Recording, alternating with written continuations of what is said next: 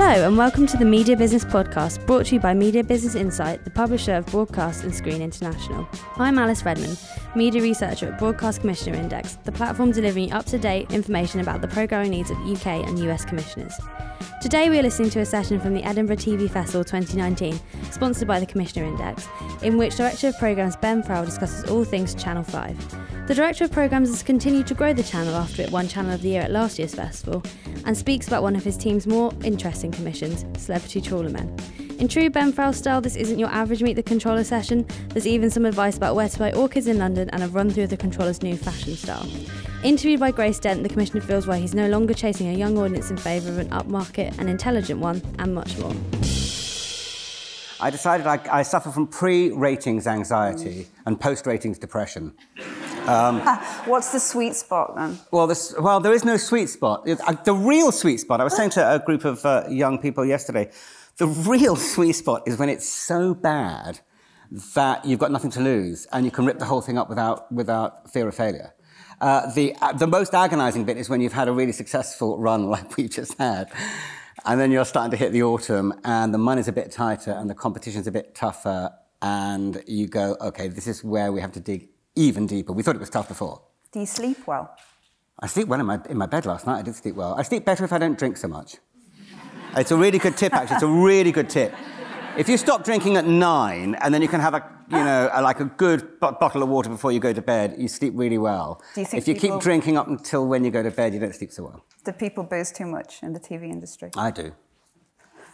Because I think, genuinely, and it started off from when I was in theatre, when you're working really hard and you go home and you're always thinking, I set myself a challenge coming up on the train from London, how many ideas can I think of before I can get to Edinburgh?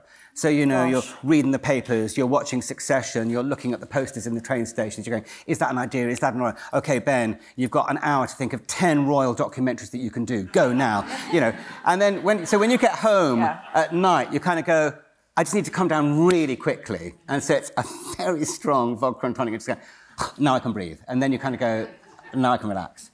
I sense a real change in audience of late. Am I right? Is the audience changing in who they are? Yeah, the audience is changing in that we are much less obsessed by young people. We've changed the way that we've sold our demos, and we're much more interested in upmarket people and a mature audience. I think there is a place for young people on digital channels, but trying to snare a young person nowadays is really goddamn hard. And I kind of, in a way, have never really worried about the demos so much because I've always believed that, and especially in this new world order where there are so many challenges, so many channels and so many options for people, at the end of the day, it just comes down to content. I'm not sure viewers really know what channels they're watching. What they know is content. What they know is a great series that their friends have talked about or that they've read about or that they've heard about or that they've found and that they then share. But definitely our audience is more at market. Definitely it is, I think our programming is much more intelligent. I think if you look at the faces we have on the channel now, the Paxmans, Esther Rantzen, the Portillos, the Palins of this world, I'm not saying that there's work to be done. It's alarming how few women there are out there that you can really bring to a channel and make a statement. I think that's a really interesting discovery of the last few months. So there's work to be done on all that kind of stuff, but definitely our audience is more upmarket, and I'm kind of happy in that zone. So no longer, you're not chasing youth, you're not chasing youth There's no point in chasing anything.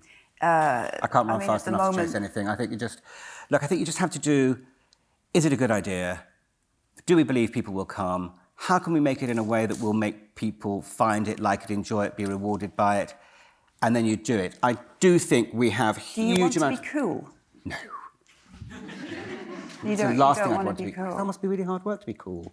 Well, I mean, I'd like to be different. I'd argue that at the moment the BBC desperately want a young audience, and they I work for the BBC. We want to be cool. If you're going to go sort of like randomly fishing and chucking stuff out there to try and attract young people, that costs a lot of money.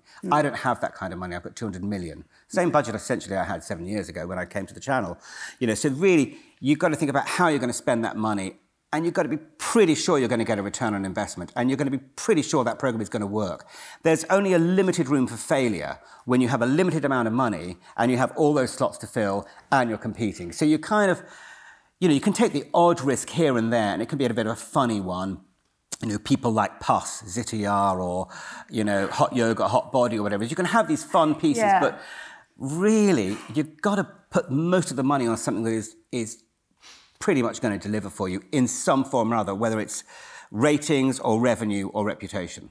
I'm going to go to a clip that I don't think you've asked to see this clip. I haven't seen anything. I don't know the questions. I haven't seen the clip. I like winging it. It's more fun. Yeah, 2 years ago, you very bravely put yourself in the therapist's chair. Yeah.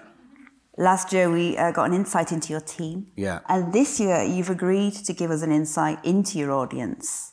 I went to meet my audience and found out a bit more about who watches Channel 5. Or not, in the case of Darren and Ruth. Without any further ado, shall we see Ben Frau meet his audience? Yeah. What was that like? It was really interesting. I tell you the big lesson I learned from it, and Ruth was Ruth really.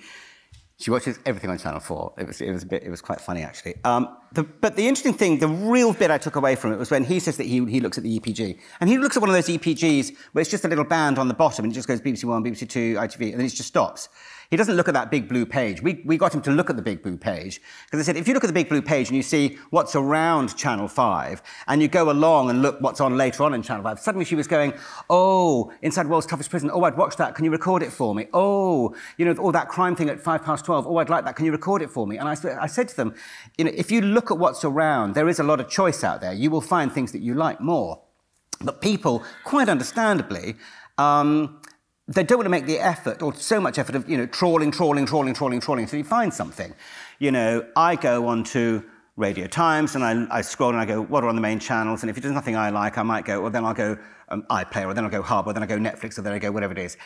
And suddenly you can find yourself 20 minutes later, you're still looking for something to watch. The clock's ticking and it's bedtime in a few hours, and it's like, it's not really working. So how do we get under people's noses as quickly as possible? How do we make ourselves more at the forefront of their thinking and their sort of viewing habits? So I realise the importance of marketing and press. I can make the best programs in the world. I can have the biggest programming budget in the world.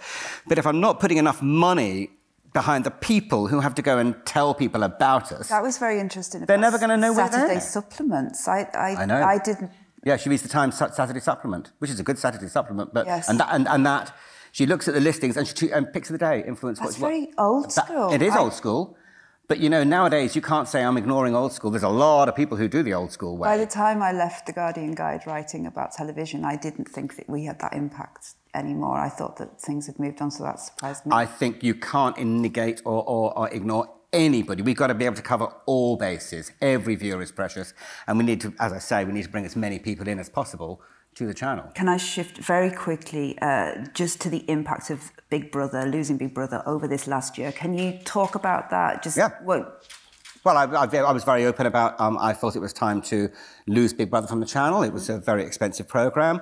Were you frightened? I was absolutely, it was like a liberation.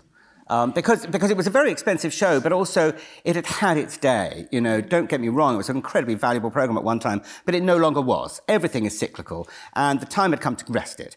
And in terms of our reputation, in terms of the schedule, in terms of wanting to try new things, in terms of our evolution, it was important that we face a future without something that was taking up 17 weeks of the year. Is it rested or is it dead?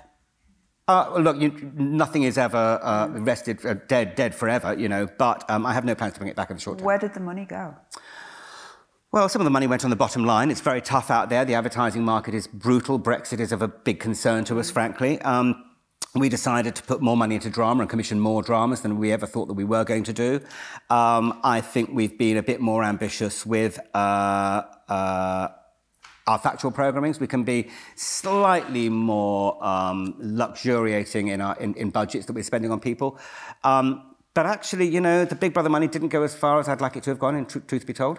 I had something like 220 hours of television to fill, and that's a lot of hours.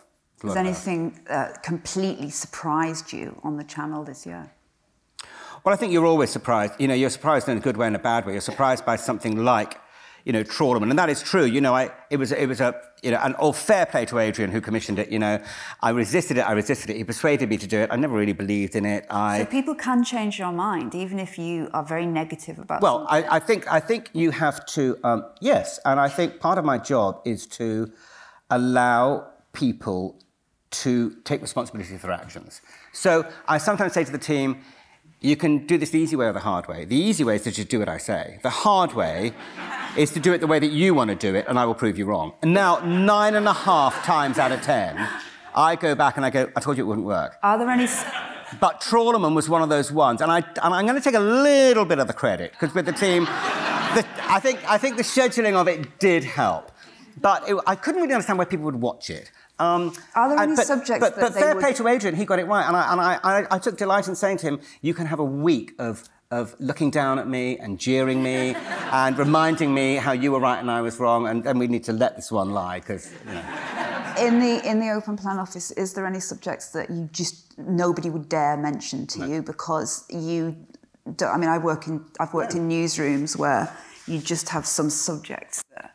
No, we talk politics. Don't come to me with the subject of something about cycling, because I don't want to hear it. Cycling's a big subject. I did a cycling program recently, which is very good, because I've got a bit of a problem with cyclists. Sorry, everybody. No, we're always, you know, just in the conversations, we're always joshing around. We're looking at what other people are doing. We're looking at what people are reading. We sort of share books. We get onto... You know, one of my big things for next year is because I've just read Song of Achilles by Madeline Miller, which is fantastic, and then followed it up with Circe, also by Madeline Miller, and then I bought it for some of the team going on holiday. So next year we're going to look at the ancient Greeks and their influence on the modern world, as told by Bettany Hughes as she goes on Odysseus' Odyssey. Because I read those books, and we're all talking about Greek myths and Perseus and blah, blah. I'm going, how can I put that on... What's the way to put that on television with the aim of giving viewers that same fantastic kind of big feeling I have inside when I read that book, and the majesty of the Greek gods and Greece and history and the world and all that kind of stuff, and the fact that the stars are still in the sky and that's where they were sent to if they were behaved well or whatever. Bettany Hughes. And I mentioned it to Bettany, and Bettany goes, that's the subject she's always wanted to do. And you go, oh my God, Bettany Hughes, and she's a classicist, and Greek gods, and on a boat, and with that magnificent... Well, then I'm going to circle back around to something that I didn't get around to asking you. So yes, you have Bettany Hughes, you have Michael Palin, you have Jeremy Paxman. Is this a sign that the snobbery towards your channel has now gone? Well, I think one of the little frisons of the last year was when Jeremy Paxman emailed me suggesting a programme to be on the programme. It's not like we went and had to pay him a lot of money. Talk me through that when the email arrived. He emailed and said, do you think there's something in how bad our politicians are and how crap they are? And I went, yeah, I think there is. He goes, maybe there isn't. And I said, no, I think there is. You know, I think it'll rumble on, and that was like, he was actually emailing me. I mean, I've never met him. I hear it's quite frightening. But, I mean, Jeremy, who would have thought... How long did you leave it before you replied? Oh, I don't... Did you play it cool? No. Like a day? Fucking Jeremy Paxman, no! It's Jeremy Paxman. Usually strike while the iron's bloody hot. No, I went straight back. I mean, everyone knows I'm obsessed by replying very quickly. So that was a real thrill. On the downside, when I had to move the Michael Portillo programme because there was a by-election, we were not allowed to play it. He was so angry with me. He wrote this long email, which was... I couldn't even read it. It was... I just knew it was a bad email. And I said to Sebastian, is this email as bad as I think it is? He said, yeah, it's as bad as you think it is. It's just like, oh my God, you know. How do you start to repair those kind of relationships when... How do you repair that? Well, you basically get Guy Davis to go and clean up the mess. Because he was the commissioning editor for it. That's what you do. Do you take them out for a delicious, No, I've never met most of my talent. Yeah. I've never met Jeremy Paxman. I've never met Michael Portillo. Why not? I don't really like talent. I like... Well, I don't really like...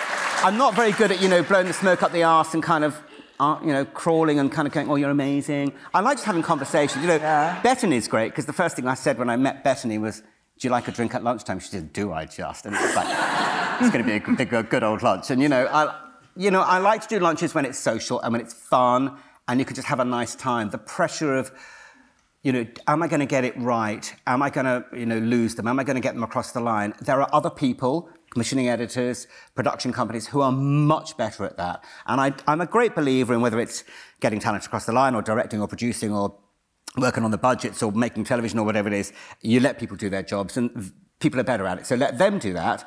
I'm happy to make the decision. I'm happy to write a note. I'm happy to have a conversation if they want me to. But if I'm not needed to, I would rather let people who are better at it do it. So going back to the snobbery, how's the snobbery gone? I think a lot of it's gone. I think that there will always be a slight smell out there for some people. Why? Because that's just the way they are. I think there's if I'm truthful, I think a lot of it is jealousy. Mm-hmm. I think if you look at what we do and how we do it with who we have and the limited money that we have, I think we punch way above our weight, I believe. Talk about the successes, because we should talk about that now. You've had some amazing successes over the last 12 months. Well, I think it's a balance, isn't it? It's always been, you need returnable shows that can deliver the numbers and bring the viewers in. They drive the revenue. Then you want the pieces that are big and exciting and that are changing the dial, that are creatively different, that show that we lead, we don't follow. If you get those right and you're bringing in enough money, you can then do, which I think is almost the biggest privilege of all, which is being able to clear the schedule and go, let's devote a night to sexual abuse, or let's devote a night to domestic abuse, or in the autumn we're doing a whole night where we look at suicide. It's not about ratings, it's not about revenue, it's about being responsible and going, we have an opportunity with our channel of talking to millions of people. What a difference can we make to those people? How can we help them, encourage them, support them, enlighten them, whatever? And it was interesting, when we did The Abused, we followed it up with a half-hour programme called How to Leave Your Partner Safely. 500,000 people watched that. 500,000 people watched a programme about how to leave their partner safely. That implies to me that a lot of people want to maybe leave their partner safely. Mm. If 1 or 2 or 3 people from that night of television went, I've had it, I'm now going to get out of this abusive relationship, what a fantastic achievement. And so, thank you. And I take that very seriously. And I think with suicide, if one person decides not to kill themselves, or if one person gets awareness that maybe they've got somebody in their lives or in their family who is troubled and might kill themselves, and they manage to stop that, that will be an achievement. And then next year we're looking at bereavement, because I think grief and bereavement are never really spoken about in this country. We're looking at miscarriage, and again, we will clear the schedules, because I believe as a public service broadcaster, it's not just about, I've got my hours in for Ofcom, I've ticked the box. We have a responsibility to entertain, to engage with people, but we also have a very privileged position where we can change lives. And look, don't get me wrong, I loved winning Channel of the Year last year. I was incredibly proud for the team because I think it was a justifiable reflection of a reward for what we'd achieved. But actually the greatest reward I got was when we won an award from the RSPCA, from the difference that we had made through the dog rescuers in terms of helping animals who are less fortunate, because it's making a difference. So if you can combine the ratings and the revenue and the reputation and then make a difference as well, that's a pretty good job, right? I'm going to move on to drama on the channel, but beforehand, just indulge me for a moment and tell me about Jane McDonald and cruising. Well, as I was saying... Which is enormous in the Dent household. My mother, as I was saying to you, loves Jane much more than me, and would swap us in a heartbeat. That's slightly worrying. Well, as I was saying, when I came up here on the train and I'm trying to, how many ideas can I think of? And ideas are everywhere. You just look around, you listen to a conversation, you've always, especially in production, you're always the antenna out. And we don't do anything really new, let's be really honest, there are new ideas, I almost pride ourselves on the fact that our viewers know what they're going to get, but we give it to them in a new way, and then we reinvent it all over again. But there's a familiarity there. And, there was cruising on ITV, there was cruising on the BBC. We know cruising works, therefore we'd like a slice of that pie. What's our take on cruising? And it was walking the dogs. And the simplest ideas are always the best ideas. And some people have heard this story. I was walking along and I went, God, Jane McDonald, she was on a cruise. Oh, she's from Wakefield. Isn't Wakefield in Yorkshire? Oh, our biggest audience is in Yorkshire. Jane McDonald, Yorkshire, cruising, and at the end she sings a song. That's the show. I mean, that was the show. And everyone sort of went, let's drip let's ditch the song bit. But I went, no, but that's the bit, that's the Ben Frau bit. That's the bit that is, only Ben would have Jane McDonald do a little video at the end where she sings a song. Yeah. And then we released a CD on it. And it's actually a really good CD. I would recommend it. It's got great songs on it. So Jane sort of came about. I mean, she needed to be persuaded. She wasn't naturally inclined to come to Channel 5 at the time. Now I like to think, because I pay her a lot of money, she likes being at Channel 5. And I bought her a very nice Prada handbag. Did you? Yeah, I did, yeah. Yeah. Well, I think it's nice to reward talent. We all like to be loved, don't we? We all need to be praised. We all need to know that we're special. We all need to feel valued. Did you choose it? No, actually, I would have chosen a different one. Okay. Her style is not my style. But it's the one she wanted. And sometimes it's best just to give people what they want. Oh, I just want to talk about Jane for the next 20 minutes. But I hope that you're all sending questions in. We're going to move to your questions very soon. We're going to go to drama. So you seem to be moving further into drama, following the success of Blood, 15 Days. Several dramas, including All Creatures Great and Small. It's really weird. It's magical to me. Sometimes you just have to open up your life. When I first said, we're sort of thinking of moving into drama, but, it's going to be low-cost drama, I didn't think we'd get much interest. And it really came about because Sebastian, one of the commissioners, said at the time he wanted to be a scriptwriter. And I said, you want to be a scriptwriter? Well, maybe you should look after drama because that would be a good experience for you. So let's just do drama. So we have no drama department. We have no editors or anything. We have Sebastian, who also looks after a number of other channels. You have no drama department? No, we just have Sebastian and me, and we sit next to each other and we go, and he walks in one day and goes, what about bringing back All Creatures Great and Small? And then 2 days later, we got an email from them going, we were going to do a pilot for the BBC, but, we want to do a series. Would you do a series? And we went... Did that link in with the Yorkshire... Yorkshire Vet? Yes. Well, the Yorkshire Vet was our factual version of All Creatures Great and Small, yeah. It's like, I'm eating myself now. It's like all our programmes are kind of devouring each other. But it's like people now know that, OK, our money is limited, but we're a broadcaster. We work very quickly. I sent an email out to Sarah Gator a few months ago. I said, Sarah, I think we might need a few more dramas, actually. Have you got anything? She said, I'll see you at 4:30 tomorrow. She came in with 8 ideas. We'll take that one, and we'll have a conversation about that one. Bish, bash, bosh. Met the producers, bish, bash, bosh. Sometimes we go a little too quickly. Sometimes we make the drama and then we look at the ending and go, OK, I'm not quite sure this works. How much can you do in additional dialogue, recording, and lip sync? And it's quite fun. But, the idea is that we work quickly. We try to sort of, cover a lot. We know our audience. We know how we want to schedule them. I think there's room for more. We've had conversations, Sebastian and I, about the diversity within the drama, so that, we want to have texture. We can't just keep doing nightmare nannies and serial killers and, who murdered who, valuable though they are. And, and again, it's creativity with strategy. When you've got I'm a Celebrity Against You, when you've got a summer of sport, when the other people and the other channels are not playing drama, there is an audience who really like their drama. So we just jump in there and give the audience what they want when other people aren't providing it. We would never play drama when ITV and BBC are doing a drama. That would be suicide because they've got more money, they've got bigger drama, etc., etc. But there's a room for everything in the schedule if you're strategic about where you play it and how you play it, and you're very mindful of the competitors and what they're doing, and you simply avoid the juggernauts. Entertainment's tough for us at the moment because there's a lot of entertainment on the channels at the beginning of the year. So Gino and Blind Date, which would naturally have played in January on a Saturday, we had to literally park them at 24 hours notice. Why? And then it was like, because there was so much entertainment on other channels, they would never have come to Channel 5. So we go, what are we going to do? And what we did was we looked back at what we'd done in the past with history, and we took all our old history and we reversioned it all. And we basically created brand new Saturdays on nothing but old footage and creativity, which I think is one of our... it's given us a really successful year.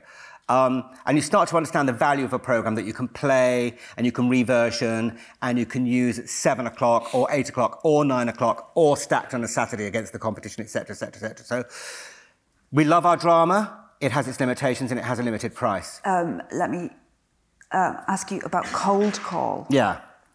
So Cold Call... Actually, we've got a clip. Should we watch the clip first? Yeah, of course. Yeah. Can we go to the clip, please? So that came about because we were at the launch of Will and Grace, actually, and because I don't go meet anybody, Sally Lindsay came up to me and said, "Are you Ben Frown?" I said, "Yes, I am." "Are you Sally Lindsay?" "Oh, so nice to meet you." She said, "Do you want me to do a comedy?" I said, "No, not really." And she said, "Is there anything you'd like me to do?" And I said, "Well, I'd like you in a drama, but only if you're going to play against type. And sort of not someone who's sort of like naturally funny and that kind of thing." And Seb and Chalkboard, who made it, sort of built it around her. We sort of created it from scratch, really, around Sally Lindsay. And the story is, she's a carer who gets fleeced. She loses all her money and, through circumstances, wheedles her way into the sort of, the main man's house to take care of his elderly mother, and then brings them down from within. It's a revenge drama, yeah. Yeah, she gets her revenge, and maybe she gets her money. You look like you really like it yourself. Oh, I thought the first episode was fantastic. And then we had a lot of conversations about the end.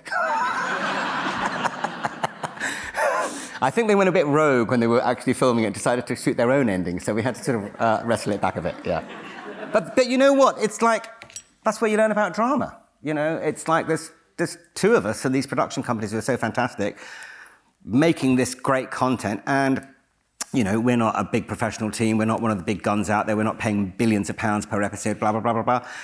So let's just keep it in perspective. We have a lot of fun, it's incredibly creative, we're deeply grateful for them, they're all really good, but some of them are a little more chaotic than others in terms of production. But with everything I've spoken about so far, I mean, do you like to be in the headlines? Do you like to be in the headlines? Do you like to see your channel in the headlines? Only if they're good headlines. What would you like to see about yourself over the next 12 months? I'd like to see... About me, myself, personally? Not yourself, not yourself personally, but the channel. Maybe the channel, maybe I would love to see that Channel 5 kicks ass, kind of thing. That we... I'd like us to win a few more awards, because I think some of our programmes really, really do deserve to be recognised. And in a way, it's not really. And it's not, what? I think a lot of our factual stuff and a lot of our history stuff and our specialist factual is underrated. I wanted to move on to history actually, because I think that is a surprising thing about the channel. Tell me about the forthcoming Trump versus Henry VIII. Well, again, this is one of those. I'm standing out there or sitting out there at my desk and we're musing around. I'm going, you know what? I think Trump's the reincarnation of Henry VIII. He's germaphobe, he's the second son, his older brother died early, he's had multiple wives, he's fallen out with his enemies. Is there a programme in that? And you kind of laugh about it. And I said to Lucy, is there a programme in it? Kind of thinking it's kind of a bit silly. And then it turns out that actually there really is great similarity between Trump and Henry VIII. Then you go, that's an interesting way of looking at Henry VIII. It's also quite an interesting way of looking at Trump. So Trump is not a natural fit for Channel 5 and our audience, I don't think. Is he not? No, I don't think. Why not? Because I don't think they're really interested in American politics, our audience particularly. I think they're much more interested in British politics. And they're interested in Henry VIII? Oh, yes, they love the Tudors. I mean, we're about to do our third series on Anne Boleyn. Yeah. And then I've already just commissioned a drama about Anne Boleyn for next year. Do you love the Tudors? I love Anne Boleyn. She's the best thing about this job is that, because when I was young, I just wanted to be Anne Boleyn. There are a lot of pictures of me in a sort of wimple, and I was always about to have my head chopped off. Why? I was kind of like, really, Anne Boleyn? Like, why Anne what Boleyn? must it be like to be Anne Boleyn, this woman who completely changed this country? What did she have that made Henry break with the Catholic Church and destroy the monasteries and kill Cromwell and Wolsey or whatever it was? I mean, she must have been extraordinary. And then she gave birth to Elizabeth I. So she's just an amazing woman. And again, I mean, I was always fascinated by her, but, everything so far that Anne Boleyn in it has worked. So, I did The Lovers Who Changed History, Henry and Anne. Then we did The Six Wives of Henry VIII. Then we did Anne of 1,000 Days. Then we're going to do another series on Anne Boleyn. Same old story, but you come at it from a different point of view or through a different prism. I think our viewers really like, especially in these very troubled times, I think reassuring television is really important for our viewers at the moment. I think they want to know that for all the darkness out there and all the worries and all the insecurity, actually, you know what? We're going to get through it, and we've been here before, and the world goes on, and history does repeat itself. And I know it feels a bit like sort of pre-Second World War at the moment, but then we had this wonderful time after the Second World War, and it's not all going to last forever. And I think reassuring programming is going to be very big for us next year. We talked about this before we came on stage, where a lot of what you do reassures Britain that the infrastructure of Britain is still actually alive and kicking, and there's something quite safe in that. Can you explain a bit more about that? We were talking about motorways. Well, I think one of the ways of looking at the familiar is to look at it then and now. So, whether it's Marks and Spencer's or the M1 or Heathrow Airport or, railway lines, whatever it is, then and now, it was like that then and now it's like this. And it reminds people of the past. We're talking about doing a big series on the Empire with Michael Portillo because I think, when Britain was great, we'll really tap into our viewers because our viewers really do believe that Britain will be great again. I'm not sure they're right, but that's what they believe. And I think the other kind of programming is that kind of life doesn't have to be all about expense accounts and luxury living. Our Yorkshire Farm was probably our biggest new show of last year, following the wonderful shepherdess and her 9 children in Yorkshire. And we're doing Our Simple Life, which is similar stories about people who live off-grid with their families. We've got Ben Fogle's New Lives in the Wild. We're following people as they move to Greece for a simpler life. And I think that kind of programming, when you look at people who are happy and fulfilled with not an awful lot, and you go, actually, do I really need to go to Ochre every weekend and buy more fake orchids? No, I don't. I can be happy. If you haven't discovered Ochre, it's just like I'm like obsessed by Ochre.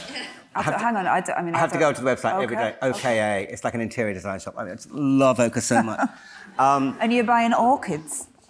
I buy anything from Ochre. I actually went there on Saturday for an hour with the dogs, and then I went back on Sunday just because I thought I'd better have another look around. Anyway, the whole point of these programs is they're about reassuring us that actually we don't need to go to Ochre or whatever in order to be happy, fulfilled people.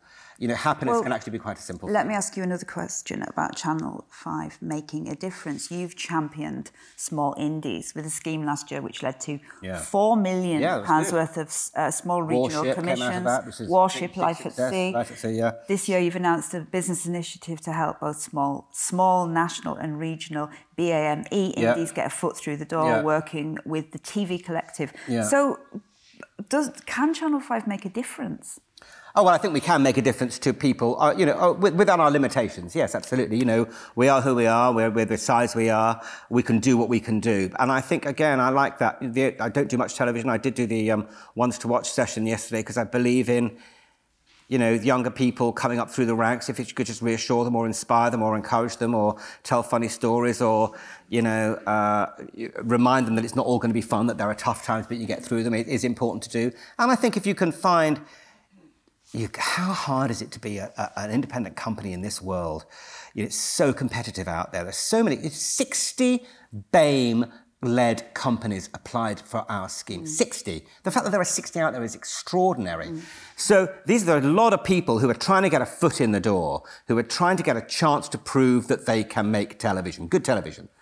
And I think the least we can do with our very limited resources is to say each year, what shall our initiative be? And last year, the regional initiative worked so well. I think there are about 4 or 5 companies that we ended up working with. We've got 2 or 3 returning shows, which is a huge success. And if the same comes from our BAME initiative, I'll be delighted. It's a drop in the ocean of what needs to be done. But you know what? Let's just do something. I think there's a bit too much talk sometime about what needs to be done and too little action in terms of just doing something. It may not make a big difference, but it will make some difference. I'm going to go to questions, but I have one last question for you, and that is, what do you think the role of the controller is? What do you do? I take the flak. I keep the wolves at bay, who try to complicate things. Essentially, I think the job of a controller is to set the vision. Who are we? Where are we going? What do we want to look like? What do we want to feel like? What is important to us? What are we going to spend our money on? What are we not going to spend our money on? How do we justify everything that we do? How do we want people to talk about us? How do we want people to view us? What do we want our viewers to feel about us? And therefore, in all the ideas that come in and all the conversations that I have with the commissioning team, it's kind of like, how does that fit in with our strategy? How does that, in 3 years' time, where do we want to be? Therefore, what do we need to do in order to get there. Therefore, what do we prioritise? Are 8 o'clock returnables what we really need? Do we need statement pieces? Are we crying out for talent? How are we going to get the pieces that we need in order to be who we want to be? That's my job. It's like marshalling the troops, keeping everybody up when I'm feeling down. I mean, today was a tough day for me, but I've got to keep the flag flying. I've got to lead from the front. I've got to say we can get through this. I've got to say don't worry about it. Doesn't matter about last night's ratings. We keep going forward. Reward people. That sounds exhausting to have to keep upbeat. Do you have to keep upbeat all the time? Well, I think probably one of the downsides for the team is that they experience the downsides as well as the... I mean, I do get grumpy and I do get frustrated and I do get angry. Are you a shouter? Am I a shouter? I sort of shout across the room. I don't shout at people, but I sort of shout, James, what are we doing about so-and-so? I do that kind of shouting. And in fact, today when we were doing Week to Press, we were in a hotel room and it was really horrible not having the whole team around you because you go, Emma, what's the title of that programme? Can we change it? Lucy, can you call up so-and-so if we can do so-and-so and so-and-so? And we, everyone pulls together. We're a team who, our aim is to be the very best we can be. And as long as we are the best we can be at that time, that's all I ever ask. I'm going to go to audience questions. I don't know if anybody who's in my ear can see this and hear this, but OK, somebody is listening to it. I've actually only got one question on this iPad. Nobody ever asks. But... And that question is, and I'm going to let you answer this while they mend this. It's a very highbrow question. Oh, golly. How many outfits did you try on this morning before deciding on this one? Oh, it's a good question. Actually, none, because this is my new look. It is... I've discovered there's actually a pyjama top, and I wore this instead of a T-shirt, and everyone said, oh, it's sort of flattering. And I'm kind of liking this because my ankles are quite good. So I'm not all buttoned up, and I've got drawstring trousers, got to put on a bit of weight. And this is my kind of like... So actually, we kind of worked it out in advance, hadn't we, with the team? I'd got the seal of approval, and I thought... Have you seen Verdon Fosse on BBC Two about Grace Verdon and Bob Fosse? Well, I feel I'm a bit like Grace Verdon. What's she called, Grace Verdon? No, what's she called? Is it Grace Verdon? Gwen Verdon, rehearsing for Chicago. And my grandmother was an artist and a sculptor, and she used to wear sort of shirts and sort of, ski pants. And I'm feeling it's a bit like that look for me. It's a sort of creative, arty look rather than a suit look. You talk about Judy Finnegan and when you were working with her. Yeah. Tell me. It was fantastic. I mean, I got to make every day a new suit for Judy, and I got to eavesdrop on an hour's editorial while Richard and Judy would rip that show apart every morning and stick it back together again. And I said when I got my RTS award last night, the people who helped make me who I am were Richard and Judy from the editorial I learnt from them, Tim Gardam at Channel 4, and Peter McHugh from GMTV. And I say to my team, I know that I'm a hard taskmaster. I know that I'm very rigorous with their ideas. I know that they don't get away every single programme that they want. As I say to them, it's not really about what you want to watch, it's about what the audience want to watch. I don't really care what you want to watch. I care about what the audience want to watch. But I do like to think, and I really hope that in 5 years, 10 years, 15 years, when they are big successes within the business doing their own thing, they will remember what they learnt by working with me, because I do think that working at Channel 5 at the moment is a fantastic learning curve. I think we're all learning, I'm learning, but I think for the team as well, it is a great way to learn all aspects of the commissioning job in terms of making good programmes, hearing good ideas, working with production companies, managing upwards, managing downwards, working as a team collaboratively in order to be the best we can be. And I think that when they move on out into the world, I like to think there'll be lots of people saying, I remember my old boss, Ben Frowell, saying, it's not really fucking about you, it's about the bloody audience, and that some of the phrases I use will be passed on. I'd like that, my sort of legacy. You speak very passionately about your channel, about your team. Would you consider, one of the questions that's coming, would you consider running another channel? I've never had a plan. The thing that gets me, and I've never had a plan, I've never applied for a job, but I think the bit that gets me down and the bit where I start to wobble is when I can't see how I'm going to crack it, when I can't see success. I don't like failure. I take failure very, very badly. And in fact, the transition period between being successful and failing is the worst. When you're right down in the depths, as I said, it's fine because the only way is up.